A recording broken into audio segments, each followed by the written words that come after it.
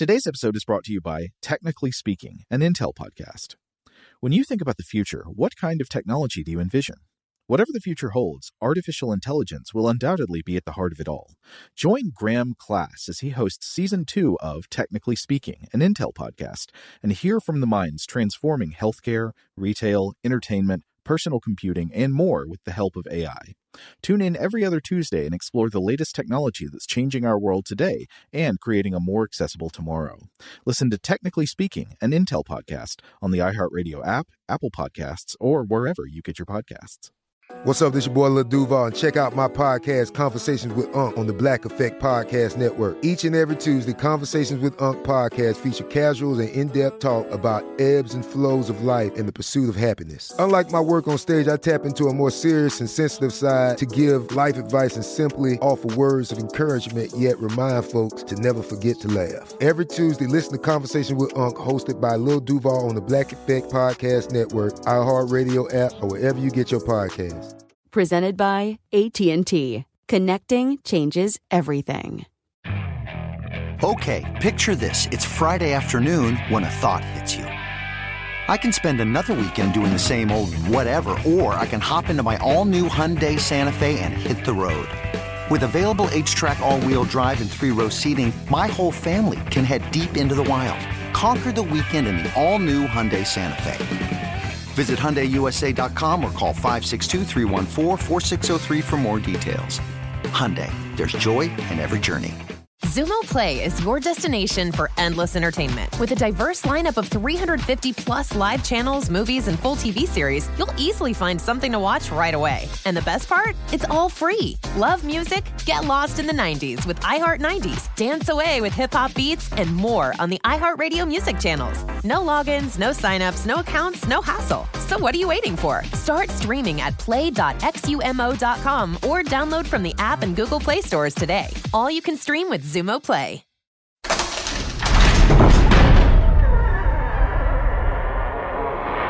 Hey, welcome to Stuff to Blow Your Mind. My name is Robert Lamb. And I'm Joe McCormick, and it's Saturday. Time to go into the old vault for a classic episode of Stuff to Blow Your Mind. This one was originally published in May of 2017. It was called 5 Reasons to Never Take Your Space Helmet Off, and I remember why we did this episode is because we went to the theater to see Alien Covenant. That's right. Yeah, which I haven't watched again since the theater, but I'm expecting, actually, despite the bad reviews, it probably holds up pretty well as a new version of the 1950s Mad Scientist B movie.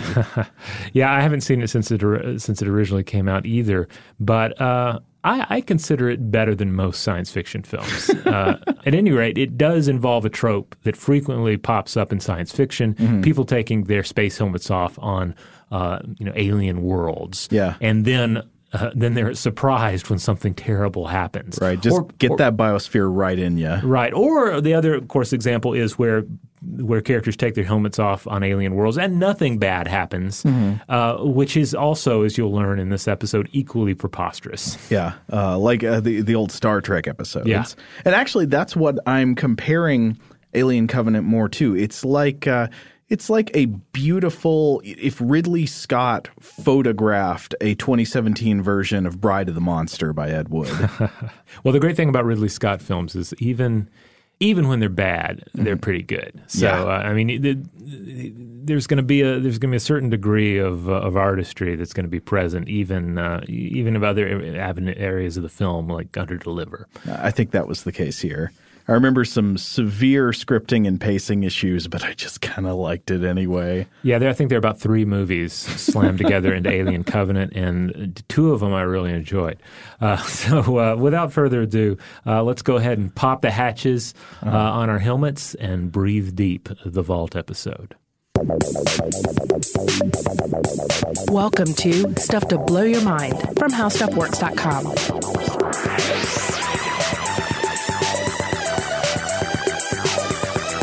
Hey, welcome to Stuff to Blow Your Mind. My name is Robert Lamb. And I'm Joe McCormick, and boy, do we have a treat for you today, because Robert and I saw Alien Covenant this past weekend. That's right, yeah, on Saturday, wasn't it? Yeah, it was. So we're going to try to avoid major plot spoilers, but this episode today is going to spring off of an idea that came up when we were watching the movie. So we are going to talk about the movie a little in more general terms, but if you absolutely cannot bear to hear anything at all until you see it, you might want to pause here and come back once you've seen it. Like I said, no specific plot spoilers, but I mean, we've got to talk about the movie, right? Yeah, I mean, and I don't think we're going to be talking about any more depth than you would get out of the trailers for it. And there were so many trailers for this film. I feel like this was the most part of it may just be the sort of the algorithms of YouTube advertisements, but I felt like I was absolutely bombarded to the point where I just really wanted to respond and say, like, look, I'm on board. I'm going to see it. Just stop making me watch trailers for it, because it's going to reach the point where I'm going to start losing interest. So Ridley Scott did the same thing with Prometheus, where he didn't just do trailers, but he did scenes that take place before the movie starts. What is it with him and that thing? I don't know. I think maybe part of it's just like shooting a lot of footage, and then with this film in particular, I felt like there was... So one of the things with a film like Alien Covenant is that by no means was this a small movie. Right. This was a large studio production. And over the years, Ridley Scott has proven himself one of these directors who knows how – he has the clout to work within that system, but he seems to know how to cater to expectations. Yeah. Like you don't – not that I follow this kind of thing just religiously, but I don't remember ever hearing stories about Ridley Scott's battle with the studio over something. Like he seems to... Yeah, it may have happened. I don't recall hearing about that. It's not like hearing about David Fincher's struggles on Alien 3 with Fox. Yeah, and part of that is him having clout. He's Ridley Scott. He's essentially a living legend of the cinema. But I also get the sense that he is willing to work. He's willing to adjust that or to adjust the settings, the trajectory on that vision he has in order to see it to the theater. What you're saying is he'll play ball. Yeah, I get the impression that he's a guy who will play ball. Okay, so it is an Alien movie. I will say it's an Alien movie in the Alien franchise that actually felt kind of like an Alien movie. And here's my short review. Almost all the things I can think of to say about it are criticisms.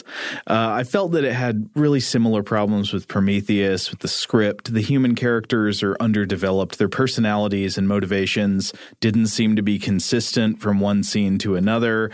Parts of the plot definitely went on, and this is a cliche, I hate to use it, but it is the best descriptive term for it. It was on autopilot in certain parts. But I just really liked it. I enjoyed it nonetheless. Despite all that, it was beautiful to look at. Of course, Ridley Scott's always a great set designer, great at the visual aspect of his movies, creative and interesting things to explore in the first half at least.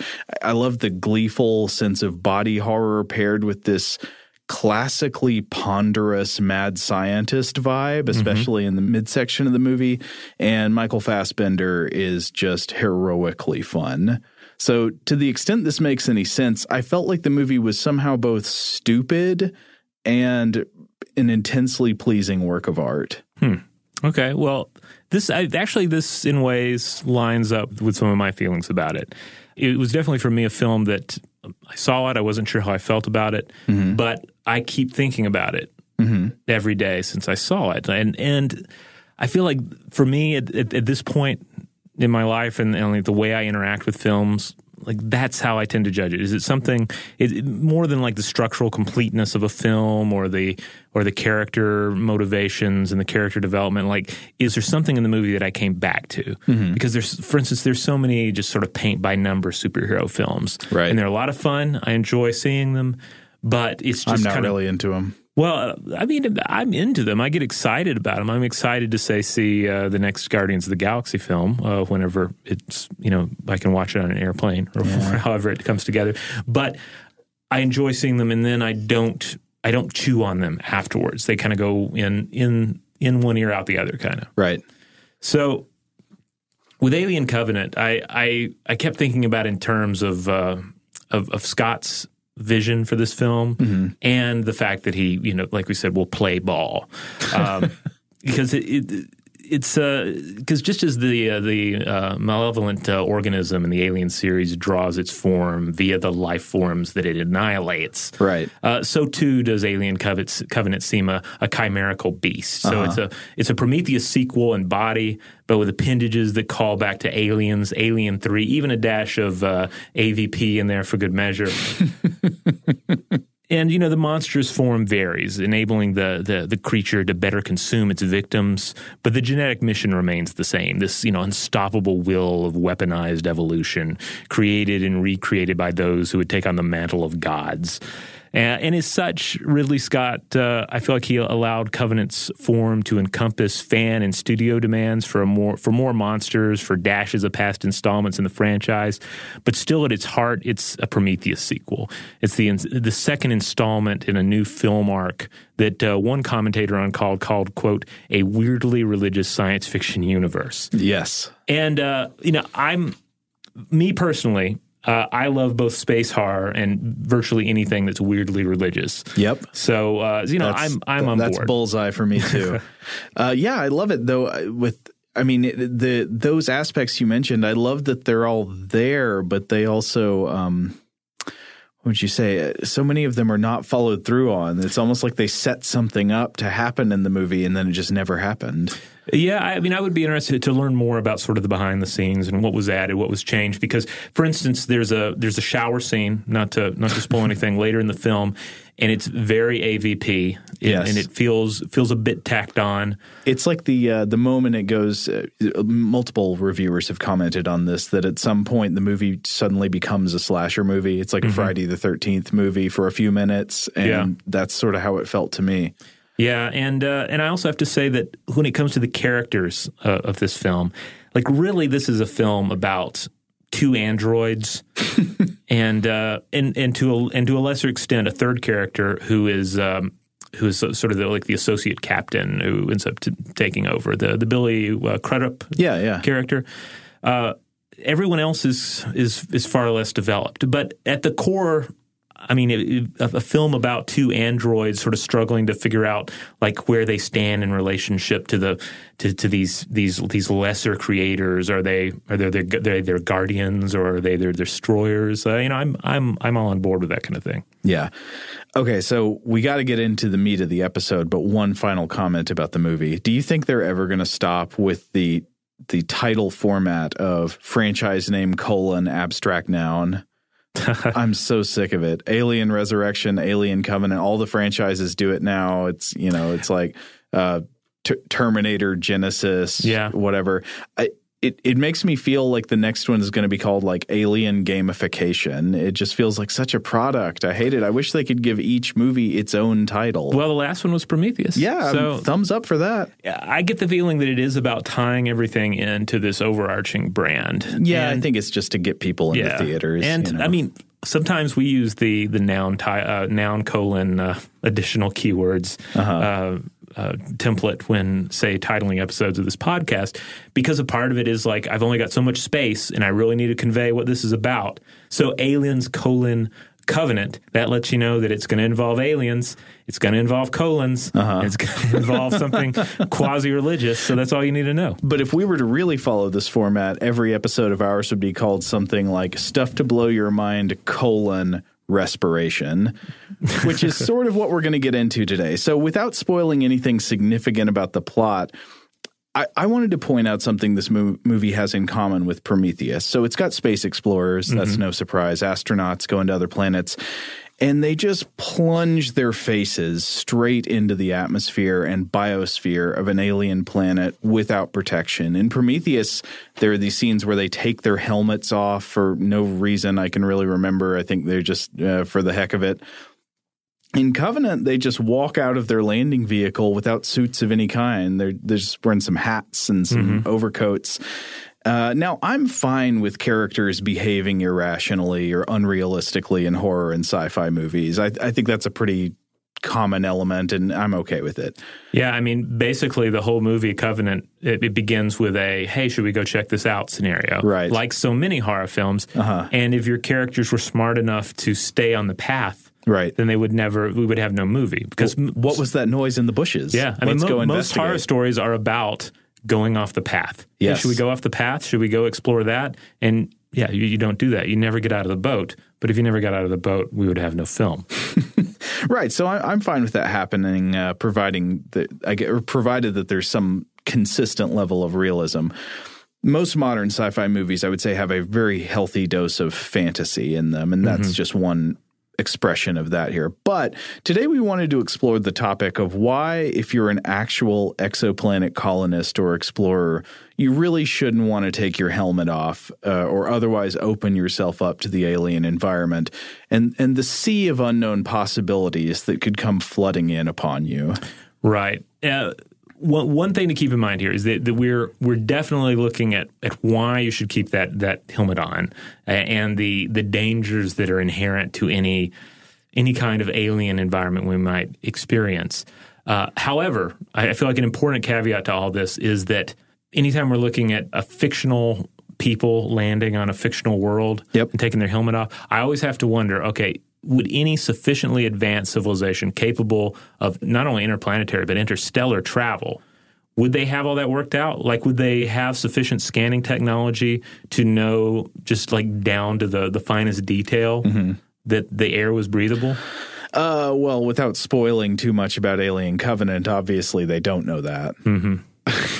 But they're also religious fanatics. Not to play David's advocate too much, but they are driven by religious optimism in that film. So what you're saying, Robert, is you're a little more gung ho. I think maybe you're saying breathe in, brothers and sisters. Well, I'm thinking that if your technology's not picking it up, if there's a danger out there that your interstellar technology is incapable of picking up on, let it act fast, because movies like Alien Covenant show us like there's no real victory in being a survivor. It's better to be that individual that has something jump out of him rather quickly. Right. At least you go out with a burst. Yeah, a big chesty burst. Okay. Well, so maybe we should start by just acknowledging the concept of a spacesuit. Yeah, it's kind of easy to forget why we have them, because we end up just focusing on how cool they look most of the time. Right. So a spacesuit is, I think I remember reading a NASA resource at some point a long time ago that put it like this, and it's a spacecraft for one person. Yeah, that's a good way of putting it. So, for example, the extravehicular mobility units that are worn by astronauts, when you've got to go outside and perform external work on the International Space Station and do a spacewalk, you put this suit on and it cools your body. It supplies you with oxygen, a breathable atmosphere. It purges the CO2 that you exhale when you're out there. It shields you from radiation. It shields you from impacts from space debris. So these are all very important things. But another important aspect of any type of suit for extravehicular activity when you're out exploring the cosmos is that it's a contained environment. It's supposed to create a sealed barrier between external conditions and internal conditions. So this sort of means making the inside of the suit as Earth-like as possible, no matter what the outside of the suit is. And, of course, this would also mean keeping out things that really just don't go well with your Earth-adapted biology. For example, foreign dust, gas, particles, radiation, and potentially life. Yeah, it comes back to the idea of like the spacecraft itself. It's the idea that we as humans evolved not only to live on Earth, but to live within a very thin portion of the atmosphere and under very specific environmental settings. And so there are places on our own Earth where we go, we perish, and therefore we have to bring part of our world with us, even if it's just a skin layer in a suit. Yeah, now I can totally understand the impulse to want to take the spacesuit off. I can imagine if I was somebody colonizing an exoplanet that was, that we thought would be habitable, that we could start living there. Obviously, protocols would be to maintain that seal, to keep the quarantine as long as there was any doubt whatsoever that what was outside could hurt us. But you just can't live that way, right? I mean, anytime you go outside, you've got to wear the suit. You can't touch the rocks and the trees. You can't interact by contact, by respiration, by anything except through this barrier with the planet you live on. That sounds like a horrible existence. Well, I don't know. Environmental standards are changing a little every day, Joe. So we'll check back in on this in a few years. Yeah. So I guess now we should get into the 5 reasons that we've come up with, at least, why you should really not want to take your helmet off on an alien planet. This would be a good list to have, in reduced form as a sticker on the inside of your helmet. And then when you're tempted to, when you're overcome by the beauty of exoplanet. Oh, I love it when an exoplanet has a nice diabolical name. Like Infernus B. Yeah, or Malebolga 6, whatever it happens to be. When you land there and you think, this place with this creepy name is actually rather beautiful, I'm going to get a breath of fresh air, look to the lower left-hand portion of your visor and go through this list. Pape Satan Alepi 6E. All right, so reason number 1 is going to be the obvious one, the one that you probably don't even need to think about. It's going to be atmospheric gas. Right. Can I breathe this atmosphere that I am seemingly moving through? And we should be generous. This is one that sci-fi almost always takes care of. There's a line in the script where somebody says, atmospheric conditions nominal, the air, we can breathe it. But it's worth looking at what the atmospheres of other planets generally look like. Jean-Paul Sartre said, hell is other people. Once you start looking beyond Earth, I propose an update, which is hell is other people's planets, because we are just so tightly adapted to the Earth biosphere and its very particular balance of gases. And to upset that balance significantly would be to change the properties of Earth and thus to change the biosphere. So we need our atmosphere to be the way it is, 78% nitrogen, 21% oxygen, about 0.9% argon and 0.1% trace gases, primarily carbon dioxide, plus a lot of variation in water vapor in the air. Now, we don't know exactly what the atmospheres of terrestrial exoplanets are going to be. We know we can see some gas giants orbiting other stars in the galaxy, and those, of course, are going to be composed generally like gas giants are, like they'll have hydrogen and helium atmospheres. But as far as the terrestrial exoplanets go out there, we don't know exactly what their atmospheres are going to be like. If you look at other terrestrial planets in our solar system, you do start to get a picture that might be local to us, but we don't know. Venus, atmosphere is about 97% carbon dioxide. Yeah, not good. Not so nice. Mars has an incredibly thin atmosphere. It's, a 1%er kind of atmosphere. And what's there is about 96% carbon dioxide.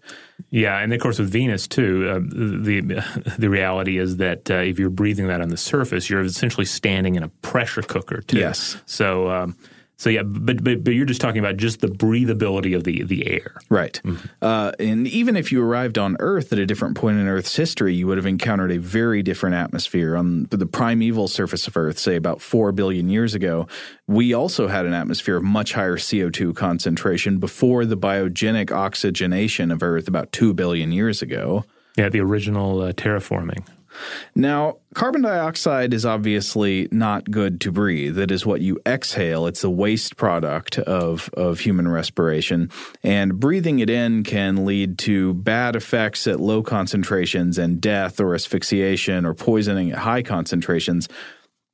I found an interesting chart put together based on research on carbon dioxide toxicity, and the chart was made by the International Volcanic Health Hazard Network, and it's got a sort of ascending scale of CO2 concentration in the air you're breathing and what the effects would be. So they say, 2 to 3% of air, you're not really going to notice what's going on, but there will be a shortness of breath if you exert yourself. If at 3% exposure, your breathing gets deeper. 3 to 5% exposure, your breathing rhythm speeds up, and you might get headaches. At 5% exposure, your breathing gets really labored. You're going to have headaches, sweating, heavy pulse. At 7.5% exposure, you're going to have really rapid breathing, increased heart rate, headaches, sweating, dizziness, shortness of breath, loss of strength in the muscles, probably some mental fuzziness, like inability to work things out in your head. You're going to get sleepy and hear ringing in your ears. At 8 to 15%, you get the really bad stuff: vertigo, vomiting, loss of consciousness, possibly death in this range. And then at 25%, you're going to have convulsions, rapid loss of consciousness, and death. And of course, this is a situation too in control environments where the CO2 level can creep up if things are out of whack, say in a submarine environment. Yeah, or in the space shuttle. Yeah, or like the Apollo spacecraft. Mm-hmm. If you don't have your CO2 scrubbers working, you are in for a world of pain. And so, as we said earlier, this is something the sci-fi movies usually do address. They're not just going to land on a planet with a carbon dioxide atmosphere, open the doors, and say, breathe in.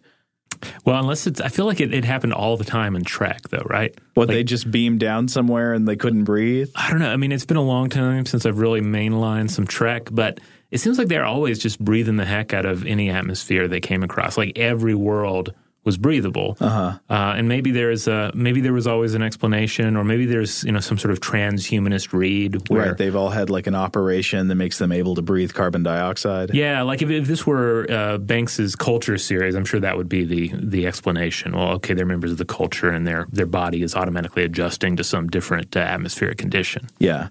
But I want to posit that you should still be careful here. So imagine you are in this sci-fi spaceship and you've arrived at a planet and they analyze the atmosphere. Hopefully they've analyzed it before you went to the planet, because they can do that via the spectral analysis of the colors of light that reflect off of it. But you should arrive there you arrive there and they say, okay, oxygen atmosphere, you can breathe it.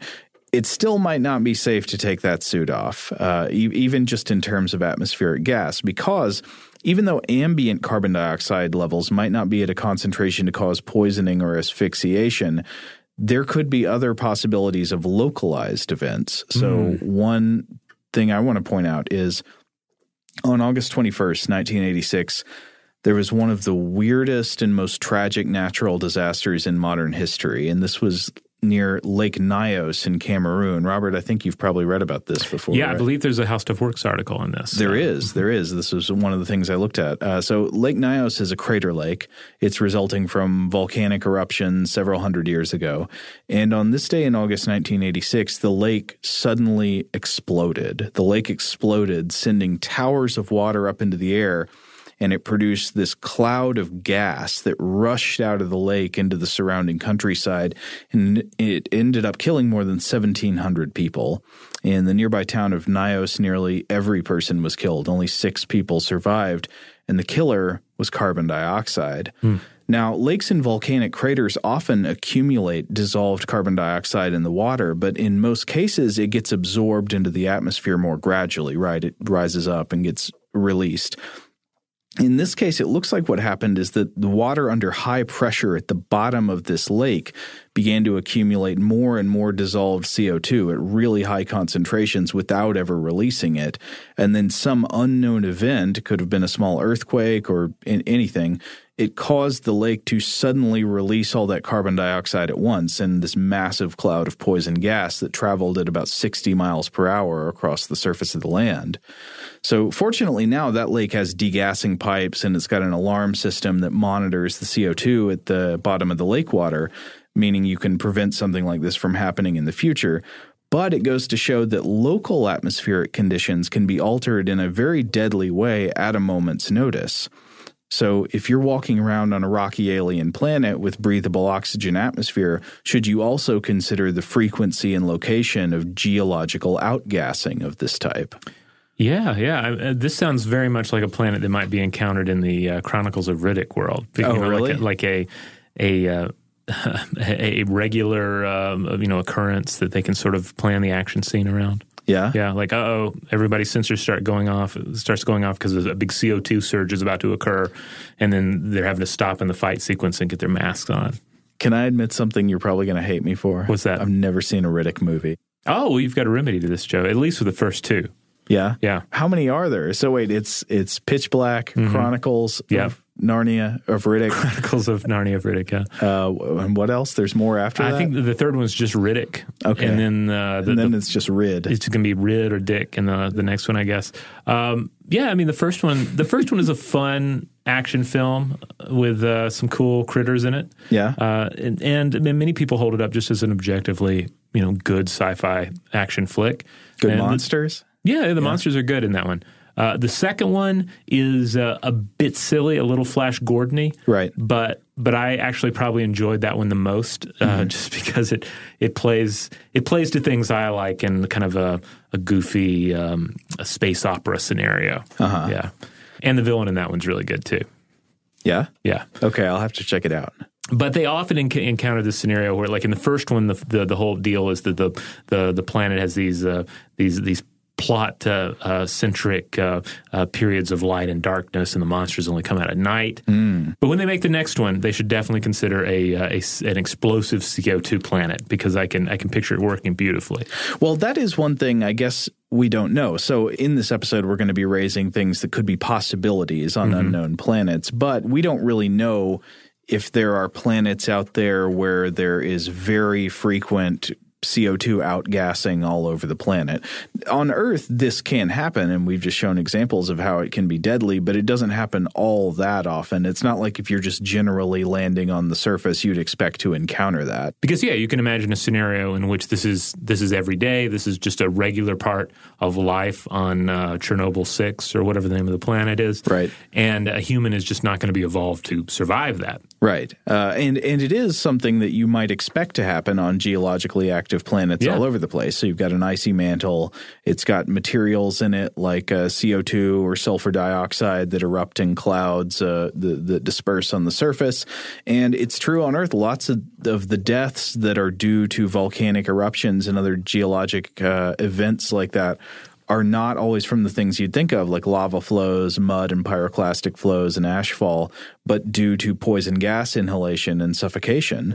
And you can even see that there are other objects in our solar system that have eruptions like this, like Jupiter's moon Io is incredibly geologically active. It's full of volcanoes on its surface that erupt with sulfurous glee. Yeah, and on this other world, they just might be used to it. I'm reminded of the scene on The Simpsons where Marge just casually, it's a Treehouse of Horror episode where Marge just casually says, "Oh, it's the fog that turns people inside out," creeping in. And in this world, that's just the fog that turns people inside out. It just happens every now and then. It's just how life goes.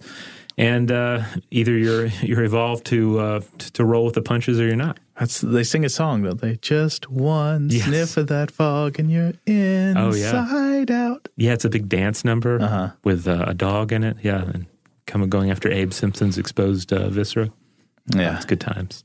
Anyway, okay, well, there are some possibilities, but I think we should take a quick break, and when we come back, we will look at probably the biggest thing to consider.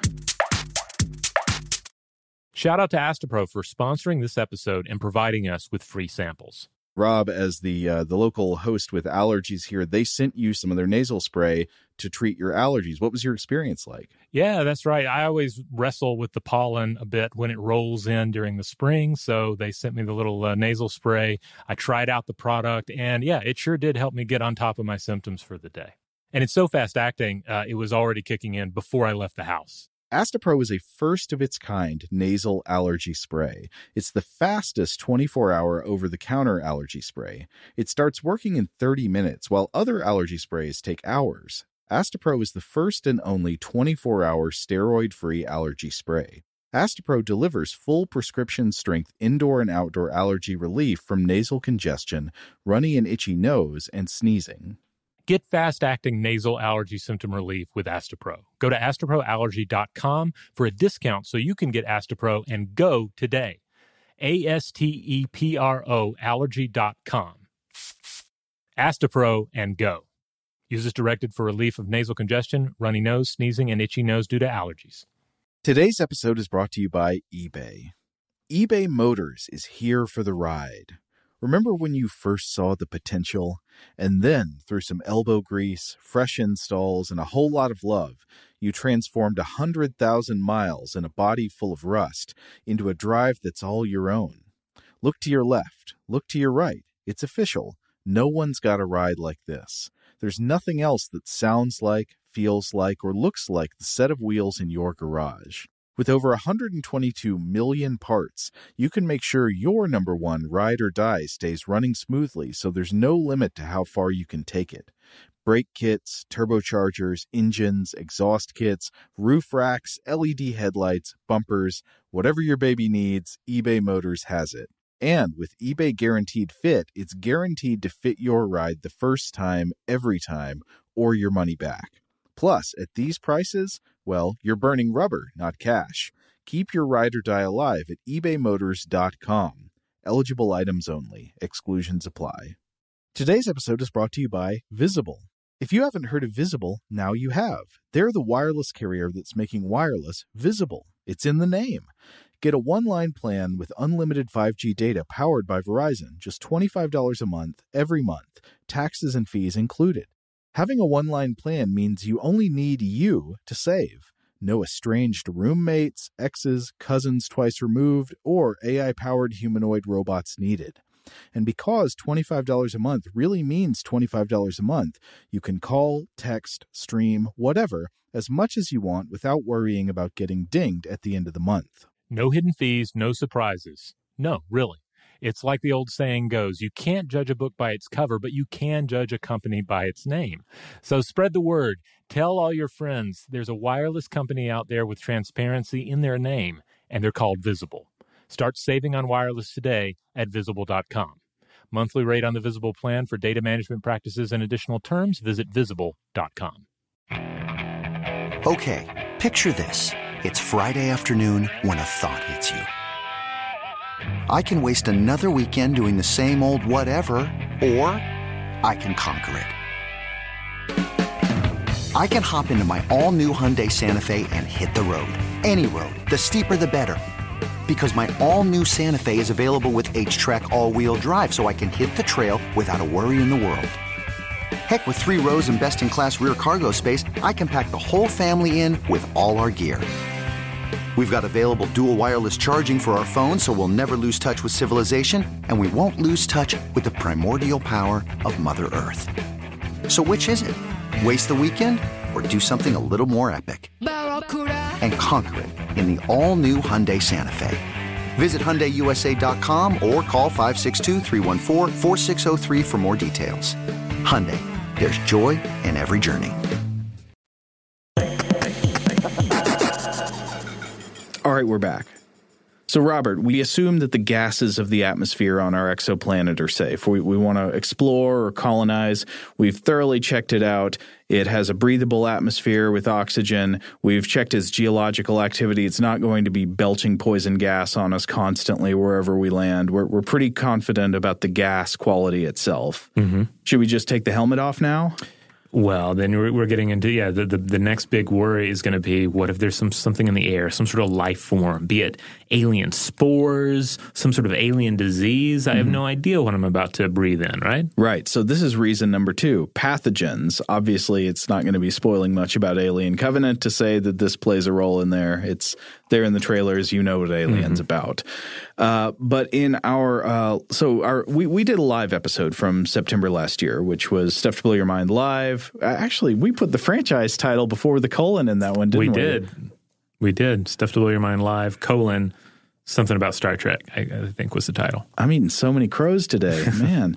So, yeah, it was Stuff to Blow Your Mind Live, Prime Directives, and Planetary Contamination. And what we talked about in that episode was NASA protocols for preventing cross-contamination of life forms between different planets. And that follows up on Article 9 of the United Nations Outer Space Treaty, which contains the following language. Parties to the treaty shall pursue studies of outer space, including the moon and other celestial bodies, to conduct exploration of them so as to avoid their harmful contamination and also adverse changes in the environment of Earth, resulting from the introduction of extraterrestrial matter and, where necessary, shall adopt appropriate measures for this purpose. Yeah, and this comes down to the idea that, sure, if we went to the Klingon homeworld, maybe we couldn't catch the Klingon flu or whatever kind of ailment it happens to be. Yeah, maybe we could, but even if we couldn't. Yeah. what could we do? Right. Yeah. But the idea, too, is that we only have this one model of life, and we have to sort of work forward with the assumption that any kind of life that evolves in another world is going to be is the potential to be a comparable system. Right. Even if we couldn't get germs from them, what if we could give germs to them? Those are the two primary concerns mentioned there, forward contamination and back contamination. Forward contamination is this ethical, scientific concern against contaminating other planets with Earth life, which could potentially harm any microbes that already exist there, or obviously larger organisms, but if there is anything like that around us, we don't see it. Or it could be damaging the integrity of future scientific research on that planet or moon. Like if you want to go there later and try to figure out if there's any indigenous life, you might have ruined your chances if you spread Earth life all over it. But the other concern is more akin to what we're looking at today, which is back contamination. And this is based more on self-preservation. We don't want to endanger Earth life by accidentally returning alien pathogens or other dangerous life forms to our home planet. Mm-hmm. Now, of course, the primary relevance of this in the Outer Space Treaty and in NASA protocols is the planets that are within reach of us, right? Which, as far as we can tell, look fairly devoid of life. We might get a surprise, but we're not seeing anything running around on the surface. What would happen if we tried to apply the biocontainment principles to a planet that's obviously teeming with life? If we go to an alien world and there's stuff all over the surface that's reproducing, should we feel safe to go down and walk around with the helmet off and take in some air? I would say maybe not. No? Yeah. Okay, well, there is an article that I wanted to talk about I found in Astrobiology magazine, and that's a magazine about the hypothetical study of applying astronomy principles to other life forms around the galaxy. Obviously, we don't know whether they exist, so it's all a lot of hypothetical stuff. But it also deals with the origins of life on Earth and microbial environments and things like that. And the article is called "Alien Infection" by Leslie Mullen from August 2003. And it draws in some thoughts on the subject of whether we could be infected by alien pathogens on another planet. So it cites the American astrobiologist Christopher F. Chiba, and at the time he held the Carl Sagan Chair at SETI. Now he's a professor at Princeton. Chiba says there are two potential types of alien pathogens we need to worry about. One would be toxic, and the other would be infectious. Infectious are the types of germs we share between us here on Earth. They infect a host. They can be passed from host to host, and they are parasitizing your body in a way. They're using your body to do something in the reproductive cycle. Toxic pathogens would be merely those that produce a poison or act as a poison that damages the body, even if you're not the intended host of this organism. So first of all, there's some good news, because we should think about how viruses and bacteria, infectious agents work here on Earth. The strain of a disease that affects maybe dogs and chickens or even chimpanzees might not infect humans. In fact, it often doesn't. Lots of our parasites are co-evolved, meaning they're finely tuned to their preferred host organism. And in the same way, animals evolve traits to live in a certain ecosystem. You know, think away the hands and the feet and the tails of tree-dwelling primates specialize in climbing trees and hanging from branches and swinging between branches, that brachiation motion. Pathogens evolve to certain ecosystems as well, but those ecosystems tend to be the body of their primary host. Thus, if you've got alien pathogens that are not specifically evolved to colonize our bodies, they might not be able to. Then again, this goes both ways. It seems unlikely that we would encounter a space microbe finely tuned to infect our bodies, but if we did, our immune systems would probably not be finely tuned to defend against them. That's true. So what would this look like? So, for example, you've got a microorganism that lives in the icy soil of Mars. It might be able to get inside our bodies, but the internal environments of our bodies, there are several options. Our bodies might kill it. It might be too hot, too wet. It's just not how it's adapted. Alternately, it could maybe occupy our bodies without really doing anything. It could infect us, but it wouldn't necessarily cause disease or illness or rapidly reproduce, take over our cells, or make toxic byproducts or cause any other kind of damage. But every now and then on Earth, there is one of these scary situations where a pathogen that previously could only infect another type of animal crosses the species barrier and becomes able to infect humans. And so we wonder if the same thing could happen with the microbes of another planet. So, like, if we're trying to figure out how we could be attacked by microbes that did not evolve to infect us and that our immune systems did not evolve to fight off, are there any Earth parallels we could look to that would give us an idea of what that war between us and the microbes would look like? The author of this piece does come up with an answer. So she talks to John Rummel, NASA's former planetary protection officer, and Rummel points out, there's one way to guess how our bodies might be affected by microbes of other planets, and that's to look at the effect of, quote, non-specific microbes on Earth, which are those that didn't co-evolve with the specific host. Now, one example would, I think, fall more into the category I mentioned earlier of toxic bacteria, and this would be the example of cyanobacteria. Cyanobacteria is all over the place on Earth. It's also known as blue-green algae, even though it's not really algae, and you find it everywhere you go. So if you're out walking on a dock and you see blooms of this kind of turquoise scum sloshing around against the dock, you might be looking at blue-green algae or cyanobacteria. So cyanobacteria are capable of producing biological poisons known as cyanotoxins. For example, neurotoxins that attack the nervous system and hepatotoxins that attack the liver. And blooms of cyanobacteria in alpine lakes, the article points out, have been linked to the deaths of cattle in the area around the lakes, even though it's not that the cyanobacteria evolved to infect the cattle, and it's not that they're specifically trying to protect themselves from being eaten by cattle. It's just that the cyanobacteria's poisons are very general, and they work across a broad range of organisms.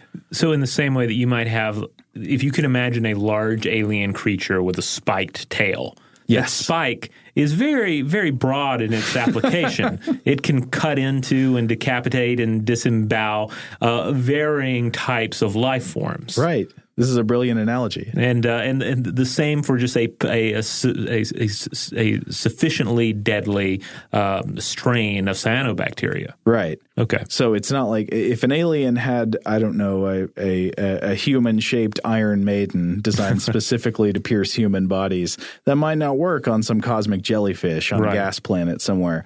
But if you just got a big spike on your tail, yeah, you can use it on pretty much anything. That's a good comparison. But another example would be going away from the toxicity example and more toward the infectious example would be the bacteria Serratia marcescens. And this is a rod-shaped gram-negative bacterium that can be found infecting an extremely diverse range of hosts. The article cites this as one example of something that sort of works from one end of the evolutionary bush to another. It can infect humans, of course, and sometimes it's responsible for infections that are acquired in what's supposed to be a sterile environment, like hospital-acquired infections. But it can also infect everything from fruit flies to coral. Whoa. Yeah, crazy. So if there are organisms on Earth that can be that generalized in the types of hosts they infect, you can imagine the same thing being true of some kinds of alien microbes. Now, the difference there might be even bigger because they are not even part of our evolutionary tree. But if we're similar enough as organisms, it's possible they could infect us. Yeah, similar enough. I think that's where a lot of the danger lies. And in this, I want to touch on parasites for just a little bit. Nice. So here's the thing. Taking into account, all the variables of convergent evolution on a foreign world, that's one thing. But I'm not sure the greatest worry is that you would have a fine-tuned parasite taking to our body the way that it has, evolved to take advantage of a host. Right. Because even on our own planet, in the midst of our own ecosystem, we see the harmful and even fatal consequences of the parasite just getting lost and perishing inside of the wrong host or even, the right host. It just gets turned around. Parasitic death by misadventure. Yeah, it's a misadventure you got to be wary of. For instance, the pork tapeworm is a prime example of this. Tell me more. So it needs... Wait, hold on. Sorry. Is this what you'd get from eating undercooked pork burgers? Yeah. Thus the name. Yeah, the pork tapeworm. Ugh. So this is a parasite that needs to venture inside a pig to complete its life cycle. But the eggs often wind up inside of a human instead. The eggs hatch. The confused larvae don't make it to the human intestines. Instead, they burrow into the bloodstream. They're swept through the body, often winding up in the brain, forming cysts. And this can disrupt brain functions, damage the brain. It can cause hydrocephalus, and it can also result in brain hernias that cause coma or death. Whoa, this is like some alien stuff. Yeah. I mean, really, if you want to explore some just complex, not only xenomorph-esque, but like even beyond that level of complexity in terms of life cycles, the parasitic world is phenomenal, especially when you have these sort of crazy branching life cycles that involve multiple organisms. It's delightfully grotesque stuff. Yeah. So yeah, you these parasites you encounter on another world, the parasites that encounter you and even enter you, maybe they don't have they've not evolved to fully take advantage of you and serve as a proper parasite. But what if they could still get inside you? They get lost. They don't know what to do. This is actually something I thought of quite a bit in viewing Alien Covenant, because we see a few different horrific scenes where these neomorphs, these white sort of proto-xenomorph creatures, they burst out of the infected person like through the spine or through the mouth. Yeah, it really gave me the idea of, these poor things, they don't know where they are. These poor creatures, they're just lost inside this human host, and they're just trying to get out wherever they can. Yeah, it's funny. If you go back to the old Alien movies, maybe it's not funny. I don't know. If you go back to the older Alien movies, the aliens we see in those movies have a much more highly specified life cycle. Yeah. They infect a person the same way every time, and they emerge from a person the same way every time. Yeah. And these newer movies seem to be developing more general diversity in the way the alien organisms parasitize their hosts. Yeah.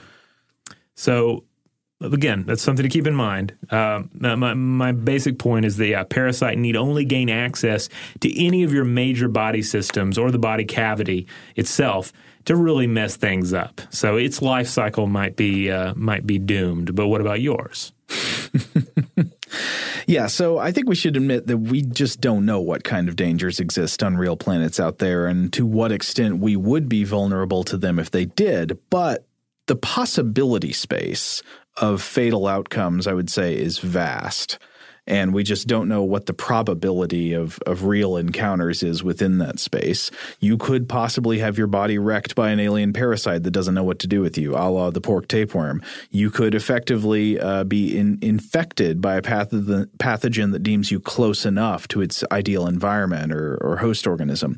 Or you might be poisoned by the toxic byproducts of defensive poisons in a microbial life form that wants nothing to do with you.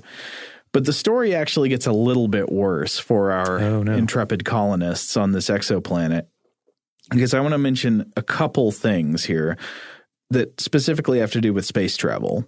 First of all, I'm sure you've read about this, Robert. Space travel jams up your immune system.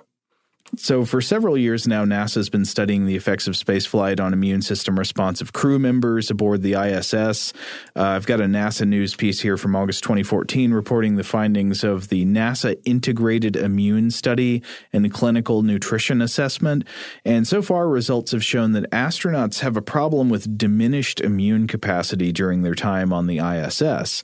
Specifically, NASA's Integrated Immune Study showed that immune cells remained present in the blood, but their activity was confused. Some cells are overactive, other cells are underactive, and this leads to a condition they refer to as asymptomatic viral shedding, which means you've got dormant viruses inside your body that wake up and become active once again without the host showing normal symptoms of infection. And then in turn, this viral reactivation triggers immune overreaction, leading to symptoms like allergies and rashes. And so this is oftentimes why you might see people in the ISS like filming videos and they look like they're having bad allergies.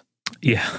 This touches on just sort of the general risk of course, interplanetary travel, certainly interstellar travel, is that it's not just you're traveling from a hospitable world, Earth, to some inhospitable world like Diablo 3. Right. To get there, you have to travel a thoroughly inhospitable environment, that of space, deep space, without the protection from. Well, this gets into what kind of technology would you have worked out to enable your trip, but not having proper protection from radiation, right. Perhaps not having. You get into the mental realm as well, like being isolated for extended periods of time. Like you're liable to show up at that other world a little bit crazy, sick, without properly functioning immune system, and then you still have to deal with the rigors of a foreign biosphere. The idea is that the day you meet a space microbe could be the day your immune system is just about at its worst. And so the article cites NASA immunologist Brian Crucian, who says, quote, if this situation persisted for longer deep space missions, he's talking about the immune condition of people in the ISS, it could possibly increase risk of infection, hypersensitivity, or autoimmune issues for exploration astronauts. And so what causes this? We don't fully know yet, but there are a bunch of hypotheses. They focus on microgravity, stress, lack of sleep, microbial environment or microbial exposure, isolation, and exposure to radiation. On the plus side, I would say all of these are things that we would hope, as you just alluded to, Robert, you would be able to address by the time we're an exoplanet colonizing species. If you're trying to travel to exoplanets in a spaceship that doesn't have artificial gravity, that hasn't come up with ways of dealing with radiation exposure or stress, you've got bigger problems. You're probably not going to make it there. Yeah, I mean, unless you're going with a sci-fi scenario where basically everyone just needs to get out of the pool. Everyone has to get off of Earth and start founding these colonies, and that's the motivation for getting there, is that it's either go or perish. Totally. So that is something we should keep in mind. The other thing I had to mention, is space travel appears to make us immunocompromised. Also, multiple studies have shown that spaceflight conditions can increase the virulence of known pathogens. One example would be Salmonella typhimurium. So in some experiments, when you took the strain of Salmonella into space, once it came back, it was more deadly to mice than Earth-grown strains of the same bacterium. So if you can imagine picking up a germ on an alien planet and then Ash overrides Ripley's quarantine procedure and you get in the ship and take it back to space with you, you could be making things even worse for yourself. All right. Well, on that note, let's take a quick break. And when we come back, we will discuss killer allergens. Today's episode is brought to you by eBay. eBay Motors is here for the ride. Remember when you first saw the potential? And then, through some elbow grease, fresh installs, and a whole lot of love, you transformed 100,000 miles and a body full of rust into a drive that's all your own. Look to your left. Look to your right. It's official. No one's got a ride like this. There's nothing else that sounds like, feels like, or looks like the set of wheels in your garage. With over 122 million parts, you can make sure your number one ride or die stays running smoothly, so there's no limit to how far you can take it. Brake kits, turbochargers, engines, exhaust kits, roof racks, LED headlights, bumpers, whatever your baby needs, eBay Motors has it. And with eBay Guaranteed Fit, it's guaranteed to fit your ride the first time, every time, or your money back. Plus, at these prices, well, you're burning rubber, not cash. Keep your ride or die alive at ebaymotors.com. Eligible items only. Exclusions apply. Today's episode is brought to you by Visible. If you haven't heard of Visible, now you have. They're the wireless carrier that's making wireless visible. It's in the name. Get a one-line plan with unlimited 5G data powered by Verizon, just $25 a month, every month, taxes and fees included. Having a one-line plan means you only need you to save. No estranged roommates, exes, cousins twice removed, or AI-powered humanoid robots needed. And because $25 a month really means $25 a month, you can call, text, stream, whatever, as much as you want without worrying about getting dinged at the end of the month. No hidden fees, no surprises. No, really. It's like the old saying goes, you can't judge a book by its cover, but you can judge a company by its name. So spread the word. Tell all your friends there's a wireless company out there with transparency in their name, and they're called Visible. Start saving on wireless today at Visible.com. Monthly rate on the Visible plan for data management practices and additional terms, visit Visible.com. Okay, picture this. It's Friday afternoon when a thought hits you. I can waste another weekend doing the same old whatever, or I can conquer it. I can hop into my all-new Hyundai Santa Fe and hit the road. Any road. The steeper, the better. Because my all-new Santa Fe is available with H-Track all-wheel drive, so I can hit the trail without a worry in the world. Heck, with 3 rows and best-in-class rear cargo space, I can pack the whole family in with all our gear. We've got available dual wireless charging for our phones, so we'll never lose touch with civilization, and we won't lose touch with the primordial power of Mother Earth. So which is it? Waste the weekend or do something a little more epic? And conquer it in the all-new Hyundai Santa Fe. Visit HyundaiUSA.com or call 562-314-4603 for more details. Hyundai, there's joy in every journey. Today's episode is brought to you by Technically Speaking, an Intel podcast. When you think about the future, what kind of technology do you envision? Whatever the future holds, artificial intelligence will undoubtedly be at the heart of it all. Join Graham Class as he hosts Season 2 of Technically Speaking, an Intel podcast from Ruby Studio in partnership with Intel. Explore the future of technology that's rapidly evolving our world today with the help of AI. There's still so much work and research needed to fully understand the power and potential of AI, and Intel is at the forefront of implementing AI in revolutionary technology that's changing the world we live in for the better. In each episode, Graham interviews the minds transforming medicine and healthcare, retail, entertainment, personal computing, and more while pioneering new uses for AI in these spaces. Tune in every other Tuesday and explore the latest technology that's changing our world today and creating a more accessible tomorrow. Listen to Technically Speaking, an Intel podcast on the iHeartRadio app, Apple Podcasts, or wherever you get your podcasts.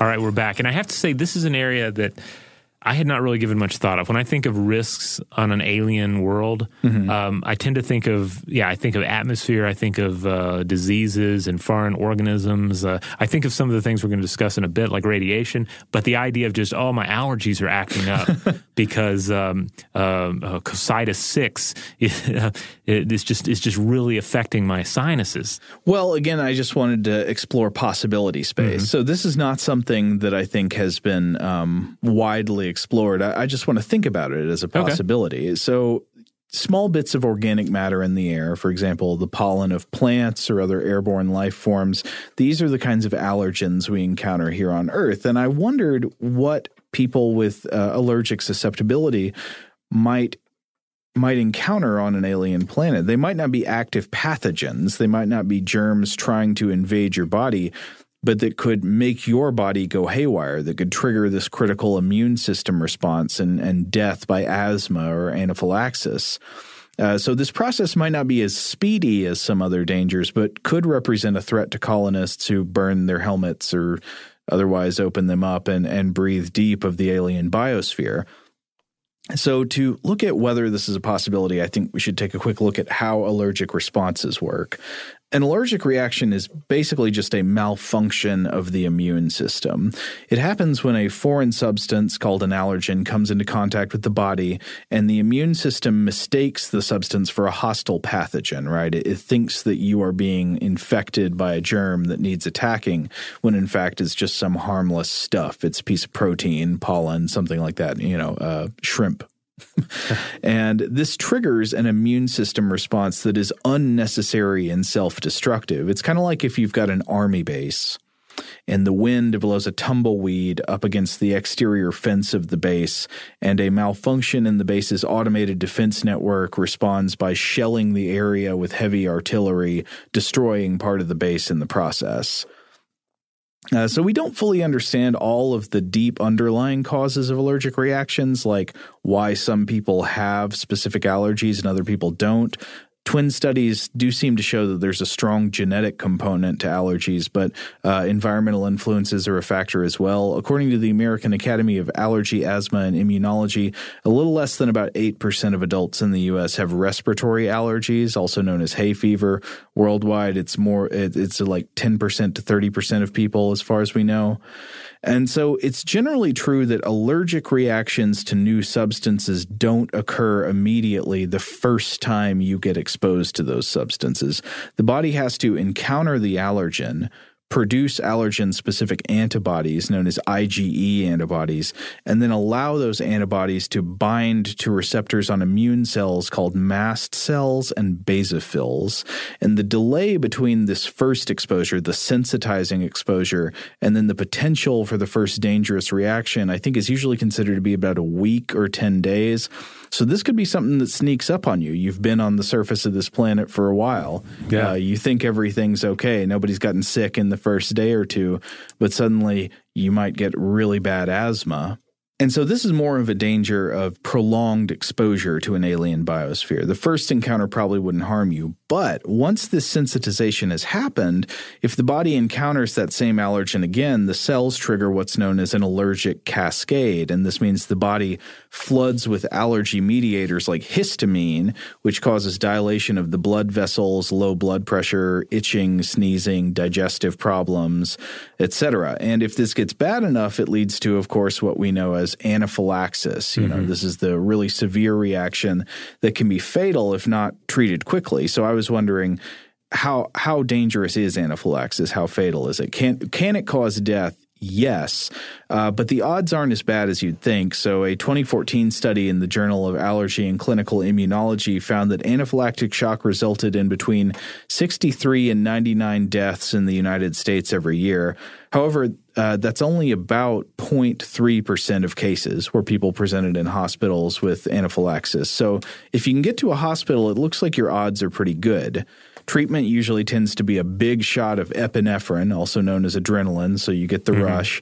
Like it is in the EpiPen. Right? Exactly, the EpiPen. It's an epinephrine auto-injector. One hopes that by the time we get to these foreign planets, the prices have come down a little bit and they can stock up the ships with them. It's less clear to me what the survival rate without medical attention or epinephrine would be due to anaphylaxis. But of course, on the surface of an alien planet, can you get to a hospital or can you get your epinephrine shot in time? I guess we would just hope that your med droid is working well. It has EpiPens for fingers ready to drive them in. That's right. Every time it tries to hug you, you get the adrenaline injection.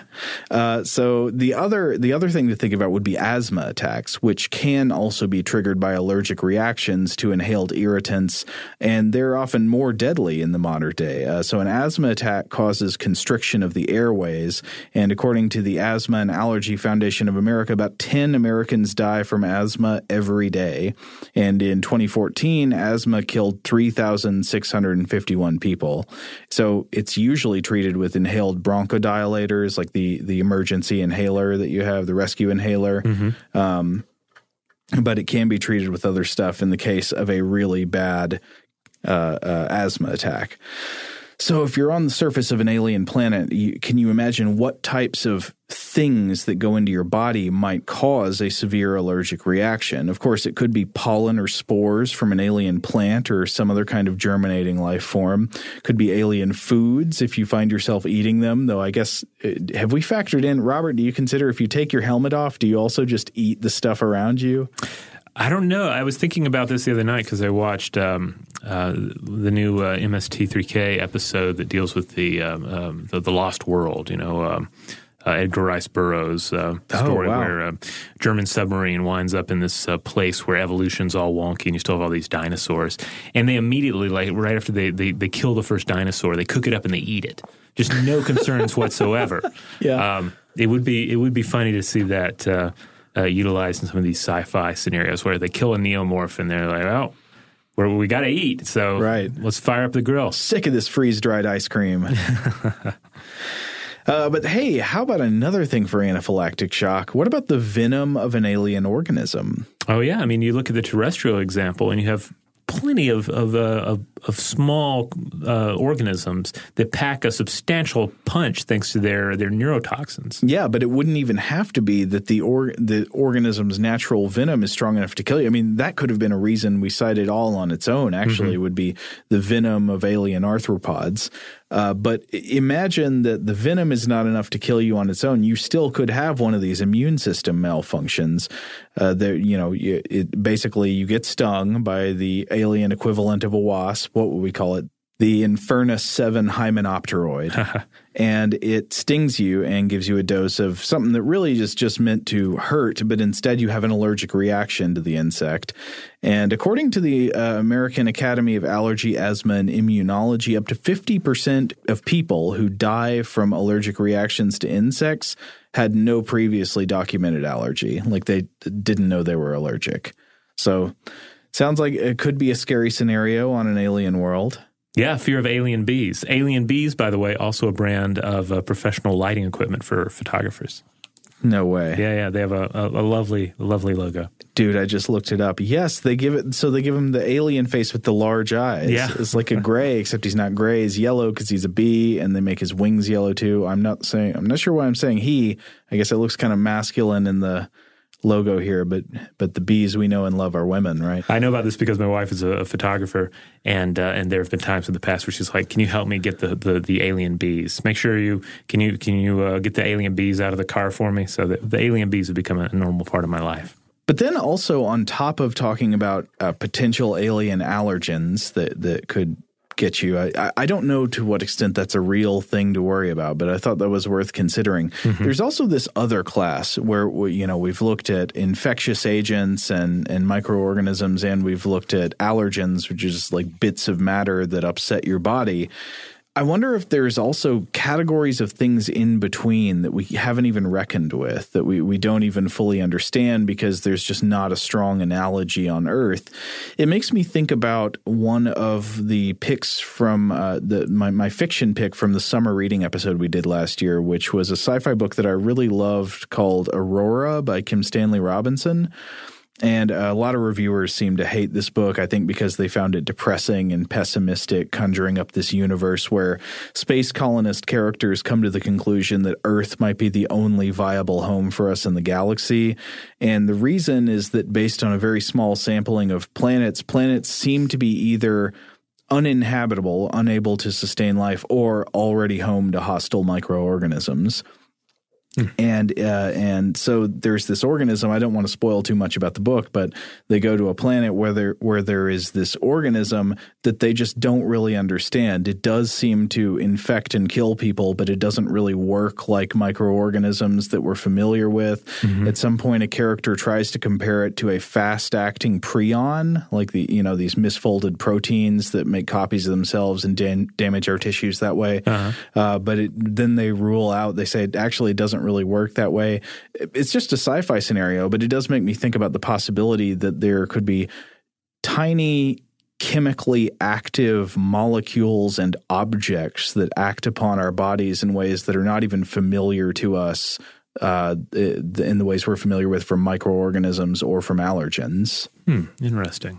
I'm not that familiar with Kim Stanley Robinson. Is there another work by this author that I should recognize? This is the only book of his that I've read, but I know he's well known for his he did a trilogy of books about Mars, about terraforming Mars. Oh, yes, that must be where I recognize his name from. Okay. They're like different colors. I think it's called Red Mars and Green Mars. Yes.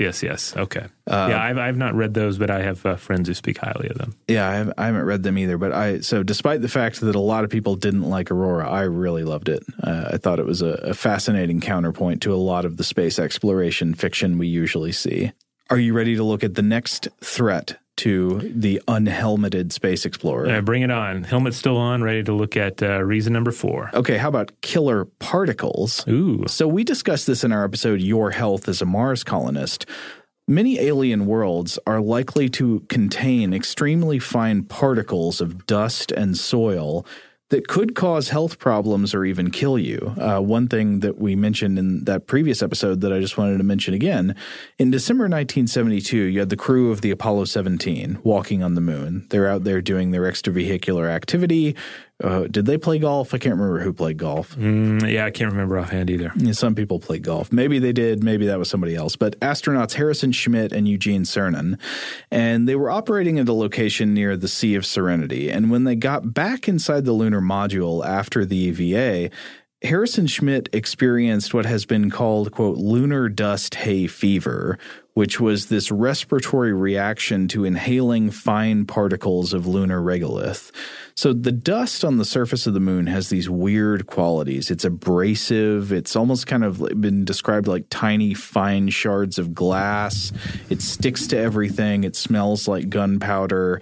Apparently, it's hard not to inhale it when you're messing around on the surface of the moon. And when you do, it's not good for your respiratory system. It messes you up. Other planets also have other types of surface soil that are going to be very different than what we're used to on Earth. And we need to consider the possibility that all of these surface soils could have chemicals in them, fine particles, that could really be a threat to our health and could even kill us. Even on Earth, there are situations where inhalation of fine particles can lead to respiratory diseases. Like you can, if you inhale a lot of extremely fine silica, like if you're a miner or a sandblaster or something, you can inhale this stuff, this fine silica, that it leads to something called silicosis. And that's just not good for your lungs. It depends on exactly what kind of exposure you get, but eventually it can lead to progressive massive fibrosis, which just destroys your lungs. It's almost like your lungs filling up with concrete. You do not want things like this going into your lungs. And things like, and these fine grains could be present on many other worlds. Also, Mars is a good example of places where the soil is believed to contain chemicals that are not just dangerous in terms of them being fine and respirable, but the Martian soil is known to contain perchlorates, which have detrimental effects on the thyroid and hormone production in the human body. And we don't know what kinds of toxic chemicals could be in the soil of alien planets. But if you break the seal between the inside and outside, it's difficult to keep fine-grained particles separate.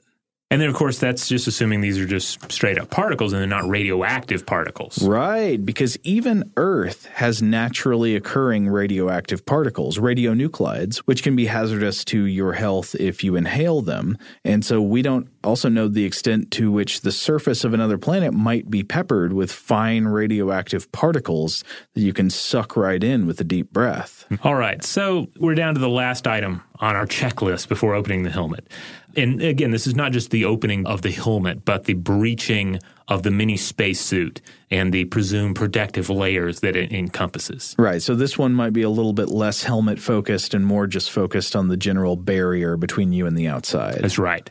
So radiation. We've done a few different episodes now where we've discussed radiation. Most recently, the episode dealing with like the demon core idea and like what happened with Chernobyl and the risks posed by radiation to human health. Yeah, I haven't even thought about this before we did this episode. But walking around with exposed skin on these planets, I mean, can you get an Infernus 6 sunburn? Yeah, I would guess so, depending on what the star or stars at the center of the Infernus system are like. Yeah. Yeah, because both cosmic and solar radiation immediately become a problem once you leave the neighborhood of Earth. And to your point, even on Earth, solar radiation can be an issue. Yeah. Depending on what your skin situation is like and where you are. Mm-hmm. Even on Earth's surface, we're exposed to a steady ambient level of radiation from the sun, solar radiation, and the larger universe, cosmic radiation. But Earth's atmosphere and magnetosphere work together to protect us from most of the danger. So even astronauts on the International Space Station, 249 miles above Earth, they're exposed to much more radiation than we get on the surface. They're still shielded by Earth's magnetosphere, which extends thousands of miles into space around the planet. That's right. Yeah. So even though they're outside the atmosphere, they're still within this thing that repels a lot of this cosmic radiation. Yeah, this sort of magic field. Well, it's not magic, but it's this wonderful protective shielding around the Earth. So you land on an alien world. You're just thinking about breaching your suit, taking that helmet off. Does the planet have an atmosphere? Let's go ahead and assume it does. Right. Otherwise, you really don't have a good excuse. Yeah. So there's some level of radiation shielding just by virtue of there being an atmosphere. But is there a magnetosphere? So I'm going to go ahead and guess there is. Because one of the things that happens when there's no magnetosphere is that the solar wind strips most of the atmosphere off of your world. Yeah, this we talked about the thin atmosphere of Mars. Mm-hmm. Mars does not have a strong magnetosphere. I think it doesn't have one at all. Yeah, we're talking massive atmosphere loss in these scenarios. So, yeah, to break down who has a magnetosphere, there's Mercury, Earth, Jupiter, Ganymede, Saturn, Uranus, Neptune. Mars definitely does not have one. But in the case of an absence of a magnetosphere, massive atmosphere loss, there are many astrobiologists that predict that potential life on an exoplanet might well be doomed without a magnetosphere in place. At the very least, it would mean that life would have to flourish there, perhaps underground, behind, beneath protective ice caps or artificial structures and systems. You get into the same scenario when we start thinking about the potential Mars colonists, like how would you effectively shield, a colony on that world? Right. You'd want to dig underground or something. Yeah. Still, you got this protective spacesuit presumably provides some sort of protection against radiation, and even a world protected by a magnetosphere and an atmosphere can be a radioactive mess for creatures such as ourselves. Right. I mean, it could be naturally occurring radioactive environments, which we certainly encounter, or something compromised by an intelligent species' radioactive dumping. So to come back to the alien universe, we don't know what other crimes the engineers got up to. Did they decide to just dump a whole bunch of radioactive waste on any particular planet? It seems like the kind of thing we would do. Mm-hmm, yeah. Yeah? Yeah, so that's a thing that I guess is worth considering. What is the range of possibilities for the natural ground-based radioactivity of a foreign planet? I mean, on Earth, there are natural sources of radiation apart from just what's coming from the sky. We've got uranium in the Earth. Mm-hmm. Uranium decays, produces radon gas. If you inhale that, you can have radiation exposure. So yeah, I guess we just don't know what's possible on other planets. Yeah. Now, to put everything in sort of in context of what we have here, which is our best model for what we might find elsewhere, in terms of natural radiation, again, everybody has to deal with some degree of terrestrial radiation thanks to naturally occurring radioactive materials such as uranium, thorium, radium, etc., in the Earth. And the inhabited area on the planet with the highest levels of terrestrial radiation is Ramsar, Iran.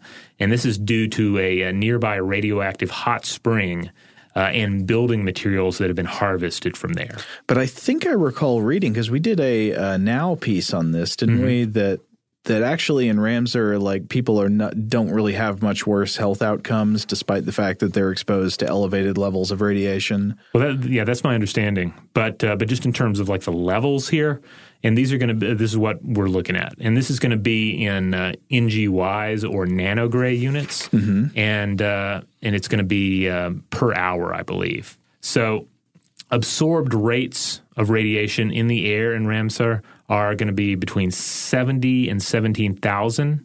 Whoa. And again, that's the highest you're going to find for an inhabited area on Earth. But if you go into uninhabited, then this is the place that takes the cake. The black beaches of Guarapari, Brazil. And they contain monazite, which is a phosphate of rare earth metals containing uranium and thorium. So it's in the sand here, and it produces absorbed dose rates of 90 to 90,000 NGYs per hour. Wow. And now that's just natural radiation. If you go ahead and you factor in radioactive pollution, in our case by humans, but in another case by some, it doesn't even have to be an existing extraterrestrial species. Presumably you could have the radioactive waste of an interplanetary or simply planetary society that then later got on to destroying itself. Right. Like what if we arrive on an exoplanet and we realize, the previous inhabitants annihilated themselves with an atomic war? Surely that's been explored. That sounds like classic Trek right there. Sure. But if we factor that in, then the most polluted example we have on Earth is Lake Karachay in Russia. This is a long-time dumping site for radioactive waste, and by most estimates, the most radioactive place on the planet. Now, is that including next to the Elephant's Foot in Chernobyl? I believe so. Yeah. I mean, the idea here is that we're talking like long-standing, radiation. So this was just a place where just a small Ural Mountain lake where you would just dump stuff. They would just dump radioactive waste continually. God. And they let researchers in the 90s to analyze it. Based on, I think, current satellite data, it's completely covered in cement now. There have been attempts to manage it. But in 1990, it said if you were standing on the shore of the lake, more than an hour of exposure would have been fatal. Wow. So I think, you can imagine a scenario where you land on a world. Maybe you have a preliminary radiation reading for just sort of the world itself. Mm-hmm. But you wander onto a black sand beach. Yeah, you wander onto this beach, and the next thing you know, you're absorbing increasing levels of radiation, which might not be an immediate problem, but it might be, a problem of prolonged exposure. Right. Well, when we think about radiation, again, there are two main ways that you would want to keep yourself sealed from your environment. It works in multiple ways. So one is that you would have a suit, hopefully that would have some kind of shielding that provides a barrier against the ray radiation, the bombardment of your body with direct rays like gamma rays or neutron radiation. But then you would also want to keep your environment sealed so that you don't have the interaction with radioactive particles. And I think that could be one of the biggest dangers is the inhalation of these radionuclides. The more I think about it, it just might be better to leave the suit on indefinitely. No matter how delicious the neomorphs seem, no matter how delightful that beach may seem, maybe it's just better just to stay in the suit. I'm sure it has a bathroom function. Okay, here's a question. You're totally out of freeze-dried ice cream. Okay. No Earth food left. You're on the alien planet. You've killed a neomorph. Mm-hmm. Do you starve to death or do you try to eat it? Well, I guess you try and eat it. I mean, geez, I don't know. Of course, knowing what I know about the neomorphs now, I mean, actually that may be, in a sense, that's a survival method because you know that you might live on in some form or another, right? Right, at least your parasitic progeny. Yeah, the neomorph sandwich kind of becomes you, and then you're good to go. Now you're completely acclimatized to the environment. You're no longer remotely human, but you're thriving. Okay, well, I hope you have enjoyed this weird exoplanet speculation with us, but if we haven't convinced you by now to keep your helmet on, we're probably not gonna, right? Yeah, it's probably off by now, I'm guessing, But hopefully we gave you some good ideas here. Now, that's not to say that I want you to go in and just Neil deGrasse Tyson the heck out of every science fiction film you see, because I think there's ultimately little joy in that. But it does. I do think it's always important to have the scientific reality, at least in the background. Mm-hmm. It's an act of disengaging from what you know about the real threats of space exploration, as opposed to just not knowing about it to begin with, and basing everything on the sci-fi fantasy world you're observing. Well, I think earlier I mentioned something about how, for me, it has to. It's consistency, really. Mm-hmm. Like if a movie seems to have an ethic of realism and hard science, I will be troubled by things that are unrealistic. But if it doesn't across the board have an ethic of realism and hard science, then who cares? Yeah. I guess, it's kind of like if you were to encounter a scene where the helmet comes off in 2001. Right, yeah. Like that would be a case where like, whoa, come on, Stanley. Up until now, like we didn't even have sound in space. Right. We were being just really hard with our science, and now you just kind of thrown it to the wind. But, yeah. Dust in the wind. God, do not inhale the dust in the wind. I'm sorry for singing twice, y'all. All right, everybody. Well, if you liked this discussion here today, head on over to StuffToBlowYourMind.com. That's where we have all the podcast episodes, and we also have things like videos and blog posts, including my expanded review of Alien Covenant. That is on the website, and that'll be on the landing page for this episode as well. I'll also include links to other alien-related and sci-fi-related content that we've covered over the years. And if you want to get in touch with us directly, as always, you can email us at blowthemind@howstuffworks.com.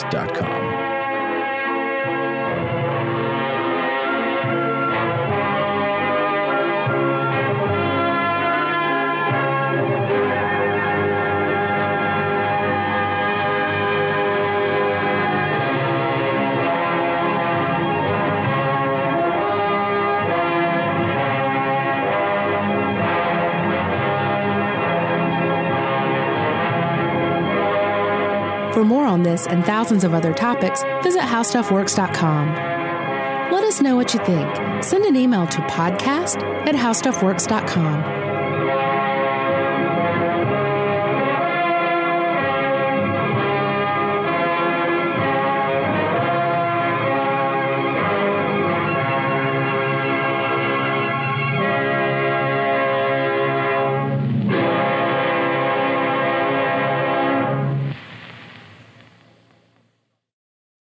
Today's episode is brought to you by Visible. The future of wireless is here, and it's transparent. Switch to Visible, the wireless company that makes wireless visible. Get a one-line plan with unlimited 5G data powered by Verizon, just $25 a month, every month, taxes and fees included. No hidden fees, no surprises, no, really. What are you waiting for? Get with the times and switch to Visible at Visible.com. Monthly rate on the Visible plan. For data management practices and additional terms, visit Visible.com. Xumo Play is your destination for endless entertainment. With a diverse lineup of 350 plus live channels, movies, and full TV series, you'll easily find something to watch right away. And the best part? It's all free. Love music? Get lost in the 90s with iHeart 90s, dance away with hip-hop beats, and more on the iHeartRadio music channels. No logins, no signups, no accounts, no hassle. So what are you waiting for? Start streaming at play.xumo.com or download from the app and Google Play stores today. All you can stream with Xumo Play. This is Malcolm Gladwell from Revisionist History. eBay Motors is here for the ride. With some elbow grease, fresh installs, and a whole lot of love, you transformed 100,000 miles and a body full of rust into a drive that's all your own. Brake kits, LED headlights, whatever you need, eBay Motors has it. And with eBay Guaranteed Fit, it's guaranteed to fit your ride the first time, every time, or your money back. Plus, at these prices, you're burning rubber, not cash. Keep your ride or die alive at ebaymotors.com. Eligible items only. Exclusions apply. Are you looking for the perfect move-in ready home this spring season? Now's the time to buy at Fisher Homes. For a limited time only, enjoy below-market interest rates starting at 5.375% APR, 6.139% APR. With these exclusive lower rates, you can save hundreds on a move-in ready home and start enjoying the benefits of home ownership even faster. Schedule your personal tour with one of our new home specialists at FisherHomes.com and make this spring the season you find your perfect home sweet home. Financing provided by Victory Mortgage, LLC, NMLS 461249, Equal Housing Lender.